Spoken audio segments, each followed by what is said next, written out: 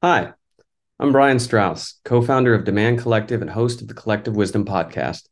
Collective Wisdom is a demand generation podcast brought to you by Demand Collective, a hyper-vetted community of demand gen and revenue marketers. Apply to join online at demandcollective.io. Thanks for listening.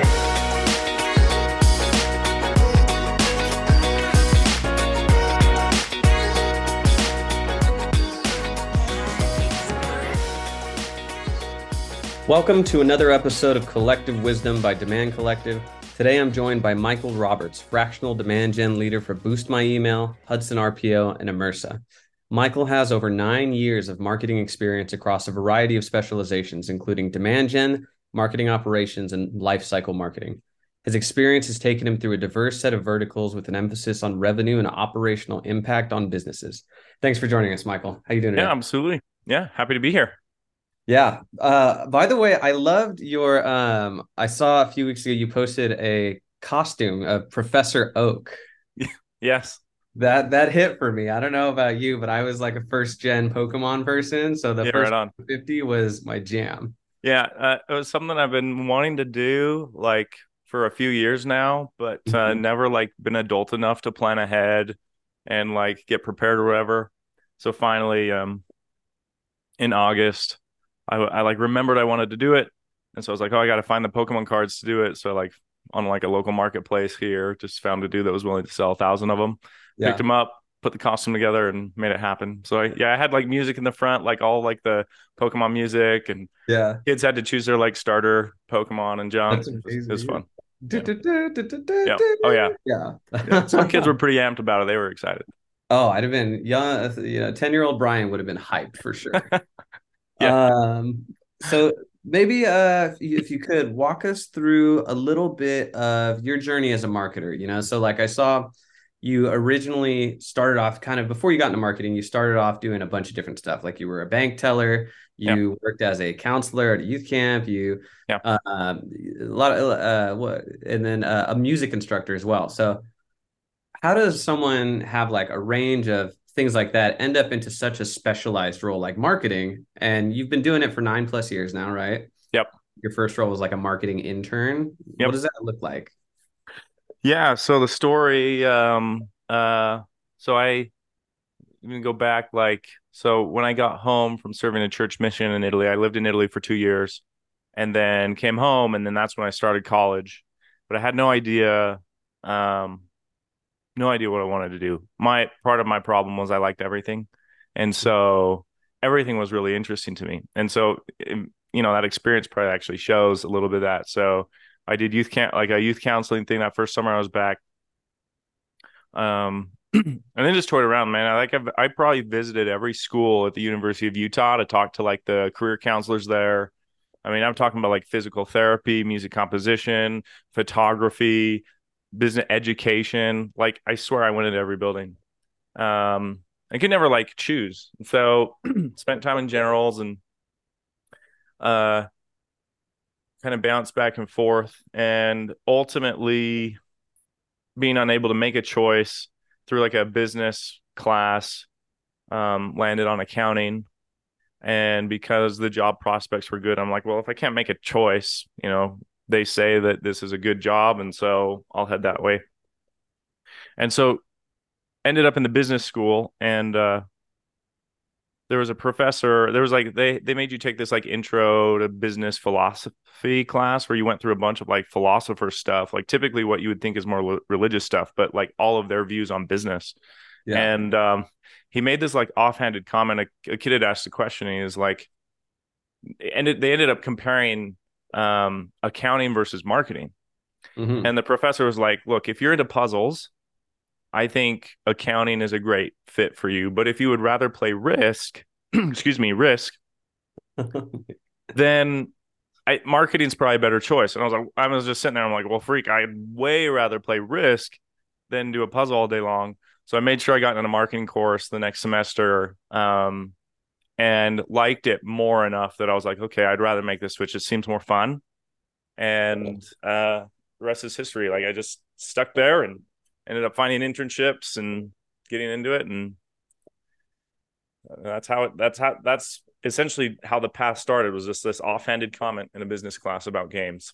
So That's an amazing origin story. I think I often think back to pivotal moments like that where I realized all it took was, this 15-second experience that like altered the course of life. yeah, You know, that's yeah, amazing. that, Also, that I is a love risk hundred too, so percent that makes a true. lot of sense. Yeah, that professor has no idea. He was kind of a quirky dude too, like, Yeah.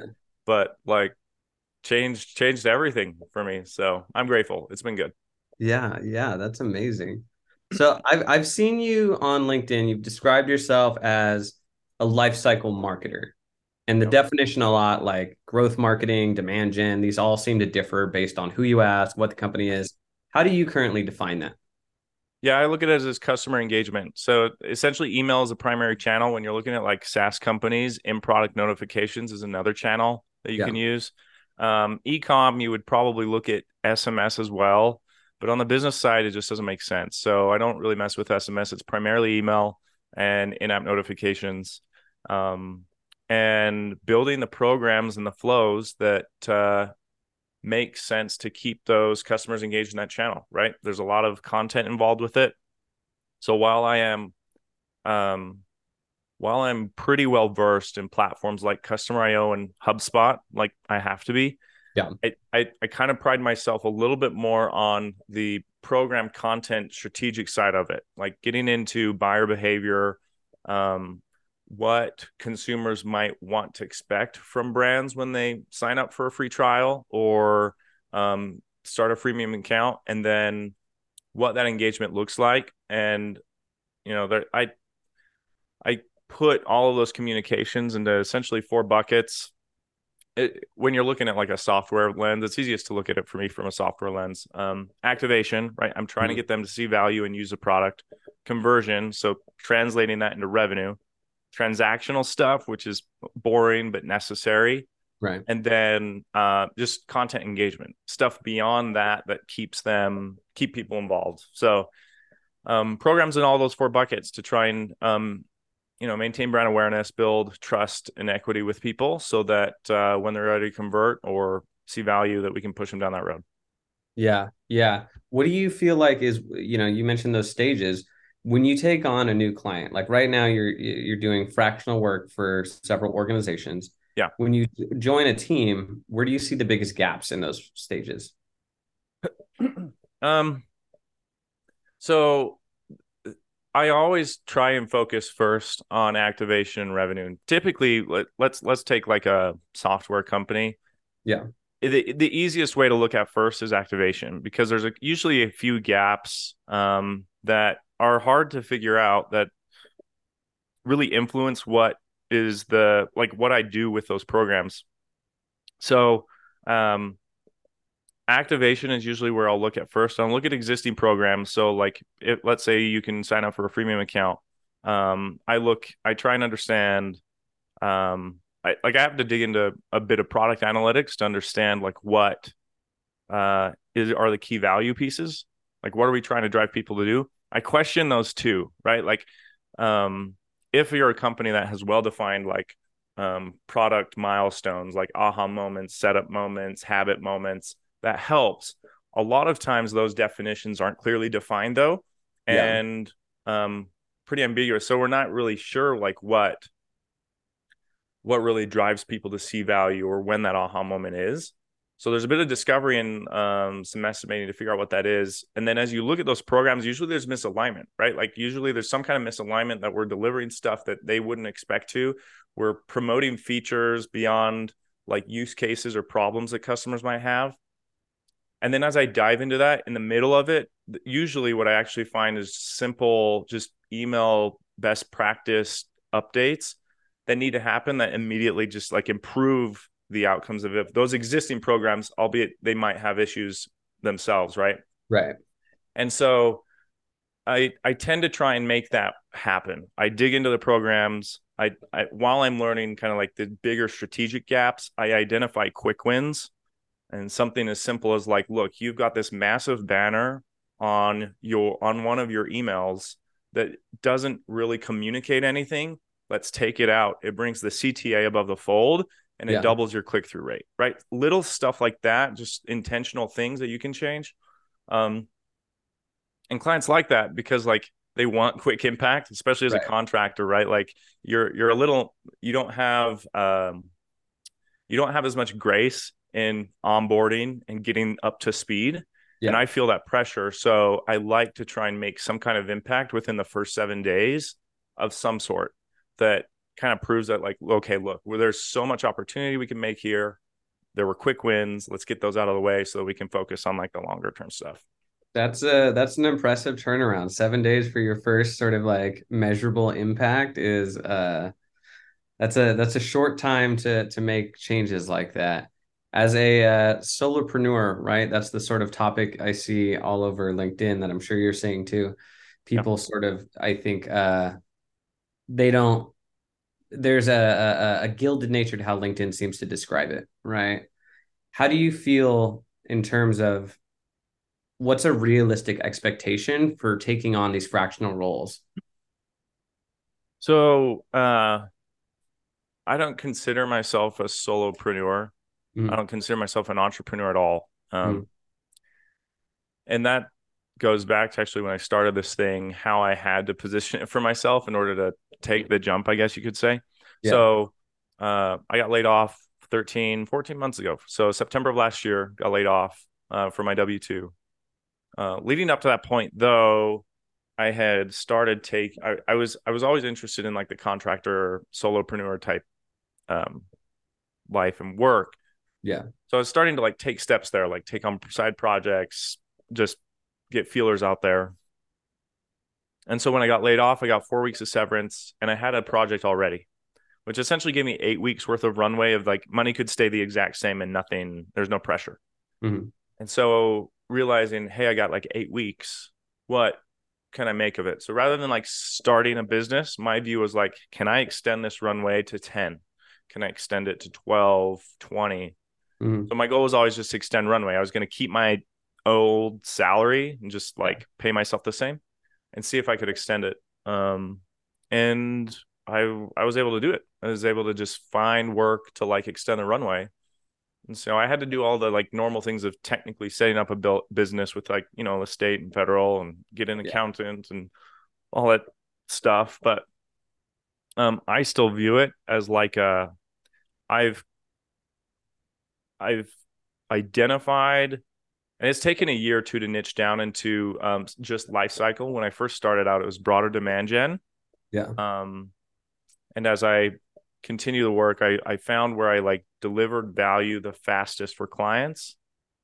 Chose down to chose to niche on that, and what it's then become is I kind of view it as like I'm able to do the production of a full time employee at half third of the time because I'm so efficient and experienced. So it allows me to essentially get 2, 3 jobs, right? I maintain like yeah, 3 clients. I'm not looking to build an agency. I'm not looking to be this great business mind, really, right? Like I'm trying to do really good work, provide for my family at like a great level, and then just take opportunities as it comes. So really, really, really like there's a lot of like LinkedIn frameworks and like all this great strategy and stuff. I didn't build it that way. Mine was very loose, very unknown, very just like let's just see if we can get past the next month, and it's worked out.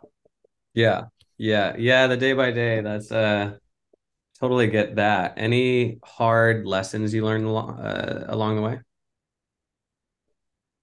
Um, the unknown is hard, right? Like I think that's why um people might be, you know, I've had people say like, "Oh man, I could never do what you did," right? And when I look back on my own experience, like if I didn't have those 8 weeks of runway, I wouldn't do what I did. I Yeah, was very fortunate, and so um, I think my view, and I've been very blessed that opportunities have been sufficient enough to like meet my needs.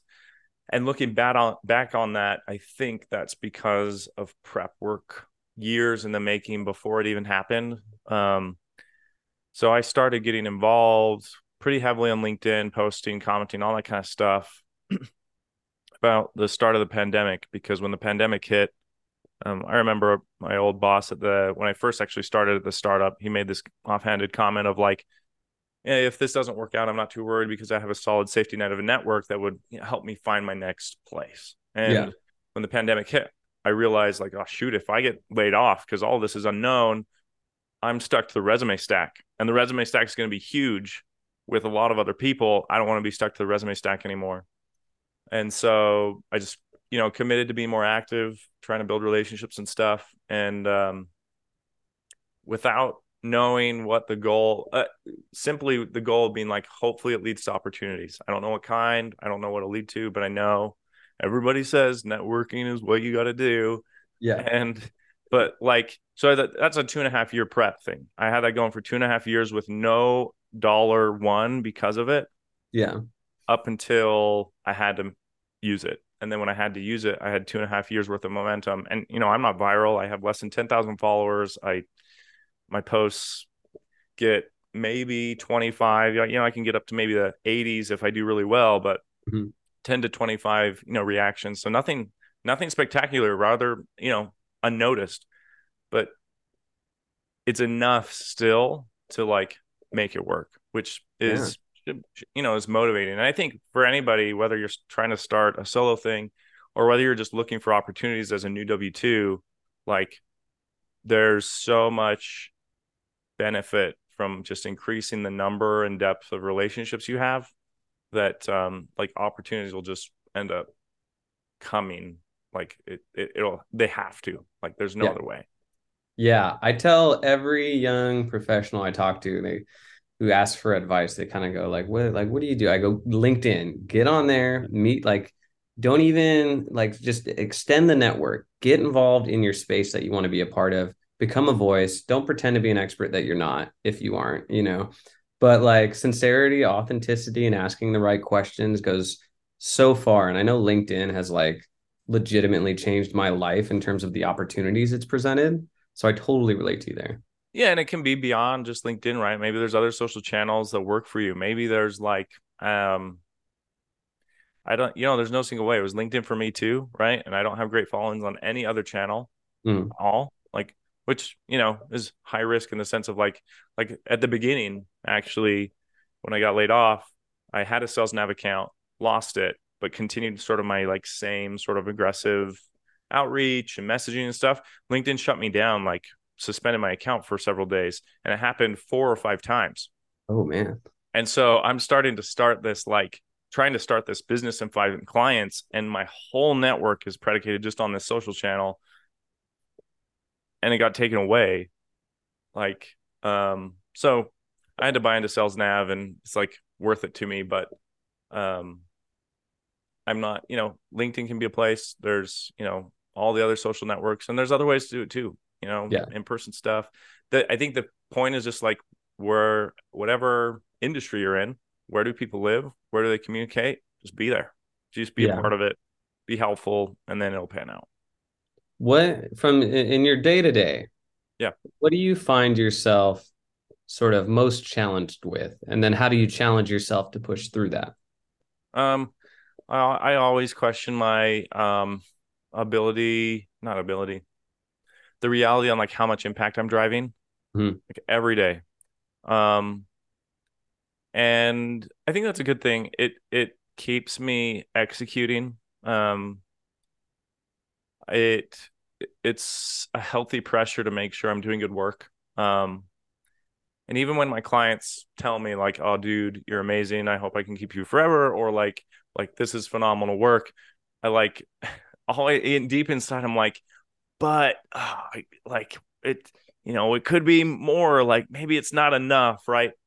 Um, so that's like just emotionally just a challenge I felt like I've had to deal with, because like it, not to be like, it's not depression or anything, but it's just like making sure that like I am delivering good work. I think just the pressure to do that on myself is high, and because I want to succeed. I want my client, and in order for me to succeed, my clients have to succeed, and there's got to be like legitimate impact there, right? Right. And um if I can't build it, and I'm learning now too, if I can't communicate it, um there might be, there's some difficulties. And so I'm kind of working through that. I think that's a challenge right now, and just making sure that um like I believe the impact's there, learning how to communicate it, believe it myself, and then but maintain it is Yeah. one thing I'm working on still. Yeah, and I mean that's such a difficult thing, and it goes beyond, I'm not going to dig into attribution there, but like the idea of marketing's tangible and intangible impact, right? And like how much of it, I think like a brand search campaign and paid media is a great example of how much of it was actually captured by the program versus how much of it was going to happen anyways. You know what I mean? Yeah, and like as a contractor, I feel the pressure that like ROI is more of like top of mind for my clients regarding me more I'm than it is for like a W-2 employee, right? Like I never sat down as a W-2 employee with like a boss or C-suite person and they like looked at your salary and like, okay, so it looks like you're making 85,000 a year and we, prove that you're 3x your worth and that you drove, like Yeah. 240,000 worth of revenue. Like people don't you don't come across it like that. And so the attribution's tough. And there's no great answers and there's tons of opinions online about it. And that's why I think for me I've banked on a couple things. I look for indicators. So like I'm actually not a believer in vanity metrics anymore. I don't think. Mhm. I was a big big hater of them for a long time until we got so far past the to like only focusing on revenue Yeah. that I was like, wait, this other stuff kind of matters. A little bit, yeah. And so the only place it gets into vanity is if you don't contextualize it within the broader scope of everything going on, right? So if like as an email marketer, I the only thing I report on is open rates and I tell my client, "Hey, look, I moved open rates from 25 to 30 and look, it's success." Then there's like a little bit of an issue, like even though it's a good thing. But if I tell the story of why and how maybe we increased open rates and volume of email sent, right? Which means we reached X% number of more like ideal customers that then leads, to some downstream stuff that is ambiguous, a little cloudy, but you can tell the story, then nothing's vanity anymore. Like driving up click through rates, driving up open rates, it's all super important. And that's like what my job is to do. And Yeah. so, I just look for indicators. I try and tell a story, and then outside of that, I just bank on output, right? Like if you're a little bit intentional, if you can just outperform in execution and output. I don't know about you in your career, but like dozens of times I've run into people where they're like, really successful or making a lot of money or leadership, and you're like, what do you even do? Like like how are you still here? Yeah. So that's actually motivating, right? That you can you can really make an impact in organizations by banking on output. Make sure to do a little bit of intention behind it, right? Don't just spray and pray type thing. That's obvious. But if you can figure out workflows and process to just be like really effective at your job, I think people are gonna love you, right? Like they're gonna love the work you do. They're gonna love they're going to have greater trust or faith in the long-term outcomes that you're trying to drive. And if it doesn't work out, like at least you're a hard worker, you tried, you did a lot of good momentum, and sometimes there's other factors, right? It's just how it works. So Yeah. Yeah. That's a great perspective to have, especially around being mindful and intentional and deliberate in your effort and your output. In terms of that, you recently said an ounce of prevention is worth a pound of cure. You talked about the value of deliverability in email yeah, marketing in terms of prevention. How do you see teams, and just tying this back to being intentional with your output? How do you see teams preparing for a changing email landscape with like the rise of legislative changes in privacy around like California and other states sort of starting to mirror consent laws in other countries? yeah. Well, the big change coming right now is Google's and Yahoo's announcement on like stricter spam complaint Yeah. compliance. So, it's interesting because in the rest of the world, largely it has been legislative or government force regulations trying to make uh, businesses be more intentional with their marketing. Now it's coming from the enterprise side, right? Vendors that are going to be enforcing this at a stricter level. Um, so I think there's just I think as far as like what teams are doing to prepare for it, those that are aware that it's coming, I think are starting to realize that like, okay, um, like I don't know if I can buy the lists anymore, right? We've lived in the US, we could buy lists, it was fine. Inbox placement was lower than everywhere else in the world, but like it doesn't matter because you can like 10x the list build as of anybody else and nobody cares. Yeah. Well, now people are going to care a little bit. And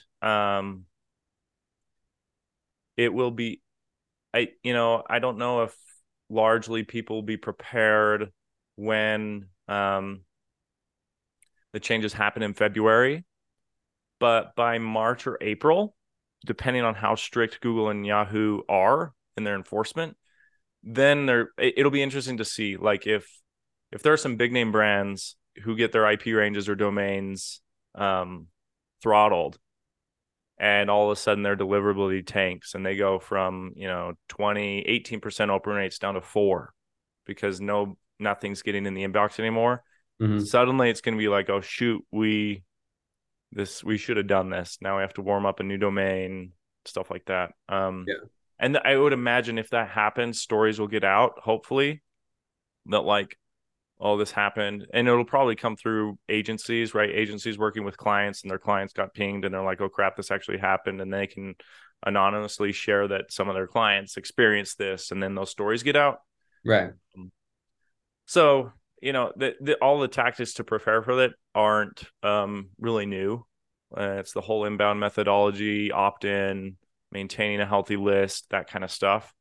Um, it's just that the urgency to implement it will probably rise when people start feeling the pain. So we'll see. Yeah.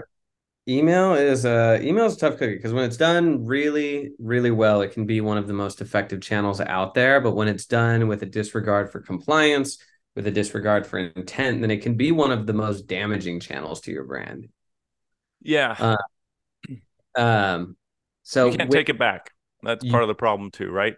right. Social media managers, you can post and then you can go back and edit. You can delete the thing, whatever. When I hit that send to 220,000 people, like it's gone once it's gone. So, Yeah. Do you ever get the jitters before a big send? oh man, every time. Every Like, I time never still go, yeah, hits? it's like 10 years in. Like, I'm always like, should I check this? Should I like, there's probably a typo somewhere. Or like, I always, every time, I always second guess the quality because I'm like Yeah. worried I'm going to send something out that I messed up. Yeah, I used to work with a product marketing director who every time we'd send an email to like 500,000 people, she'd have to close her eyes and go, I can't look and turn around. And lo and behold, you always find like a double space somewhere or a missing comma or something. And there's always the exec who goes, we've got to send an error message out, let everyone know there's an issue. How do you handle and de-escalate in situations like that? Well, I just sit here kind of sweating after I hit send, and then it's like processing for a while. And then I just honestly kind of like just sit and watch like the right off the bat rates. Um, Not that those even necessarily like indicate anything. It's just like I have this like nightmare that I'm gonna hit send to like some massive list, and then it's gonna be like, oh, you got like a 0.2% open rate, which has never happened, by the way. But like, um, that like the data will just like the report just like won't go, like the numbers won't go up, and I'll just be sitting there, the numbers won't go up, and I can't do anything about it. So that's a nightmare that I have. Um, that like once it's done you can't do anything about it, and so that's why the prevention and like preparation piece. So I have like a pretty big checklist, quality checklist that I go through every time, Yeah. and if I ever mess up it's because I went too fast in that quality checklist, and there's nothing special about it. I actually don't even use systems. I still kind of make it manual semi-intentionally, right? Just so I my human body has seen it and experienced it, even down to like sending myself test emails. I make sure I look at them on my own device, right? Like I just want to experience experience it myself. Yeah. So I go through that checklist and then I do it probably again because I'm sweating. And then at a certain point, you just gotta send it out and move on to the next. Yeah, not testing on multiple devices. I've seen that be an email killer a couple different times where, it really could have been something special, and unfortunately that quality check wasn't there. Yeah. Um, you posted pretty recently that email can be a creative channel, like can be a super creative channel. What in your mind makes a really compelling creative email? Whether that's a single email or a series of emails, what about it tells a story and shapes a narrative that's worth reading? Yeah, for me, the creativity actually doesn't come like when people think about creative. I think they think about like the storytelling. They think about the I don't know, the visuals and like the video and stuff like that. When I think about email creativity, I think of just the ability to be relevant. Like I Mhm. just think the your access to data and information on each individual person is so far greater in that channel than any other channel you've got.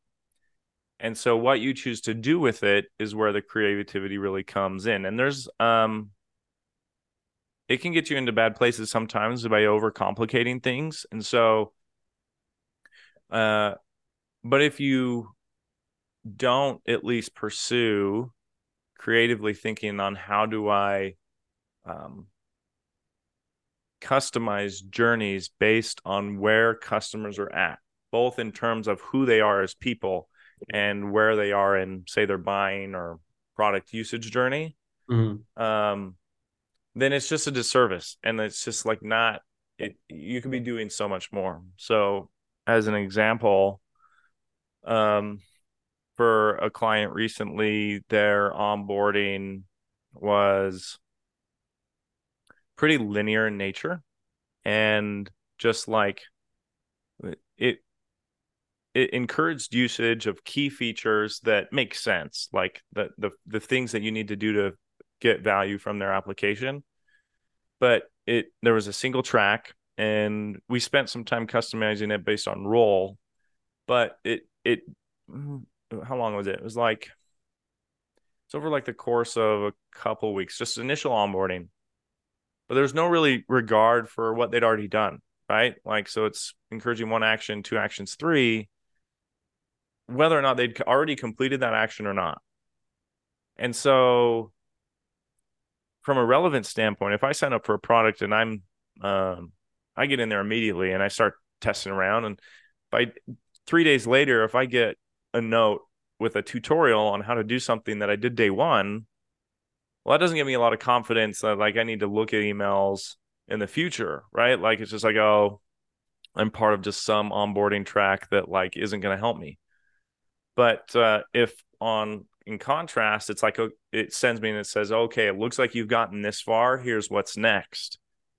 Then for those that open it, the relevance is just another level. That's the creative side that I think is really interesting. And so, um, and then you work with the creative and the language and the copy, imagery, whatever. There's that other creative side, but I think that's where the really fun, impactful creativity has to be for somebody like me.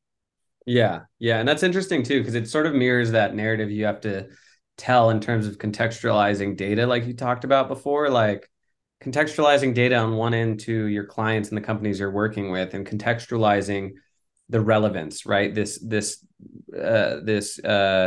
user journey, right? Making sure that you're in line with what their experiences, and then leading them in a way that's going to be helpful to that journey they've already experienced.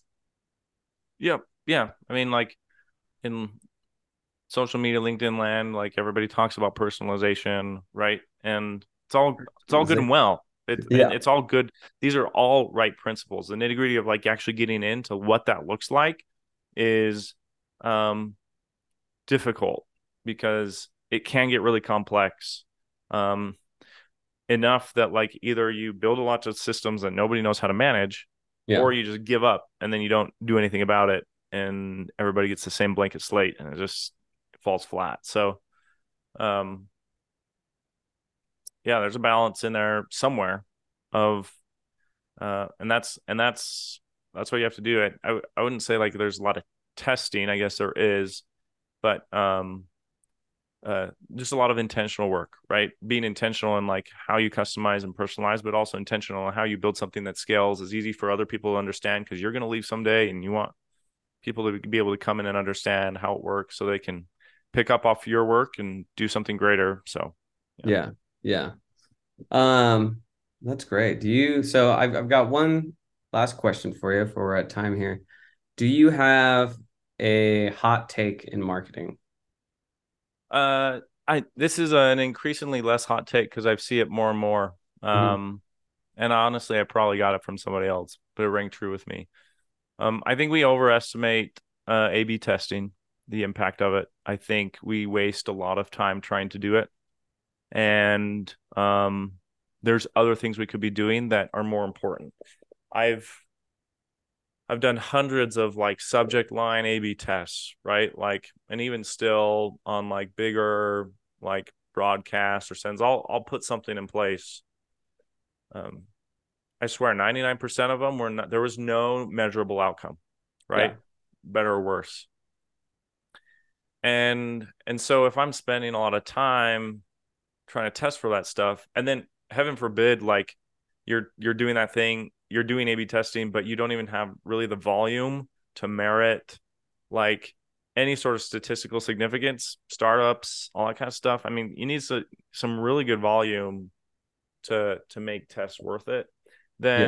Then you could probably just be doing better stuff, just other stuff that's more important.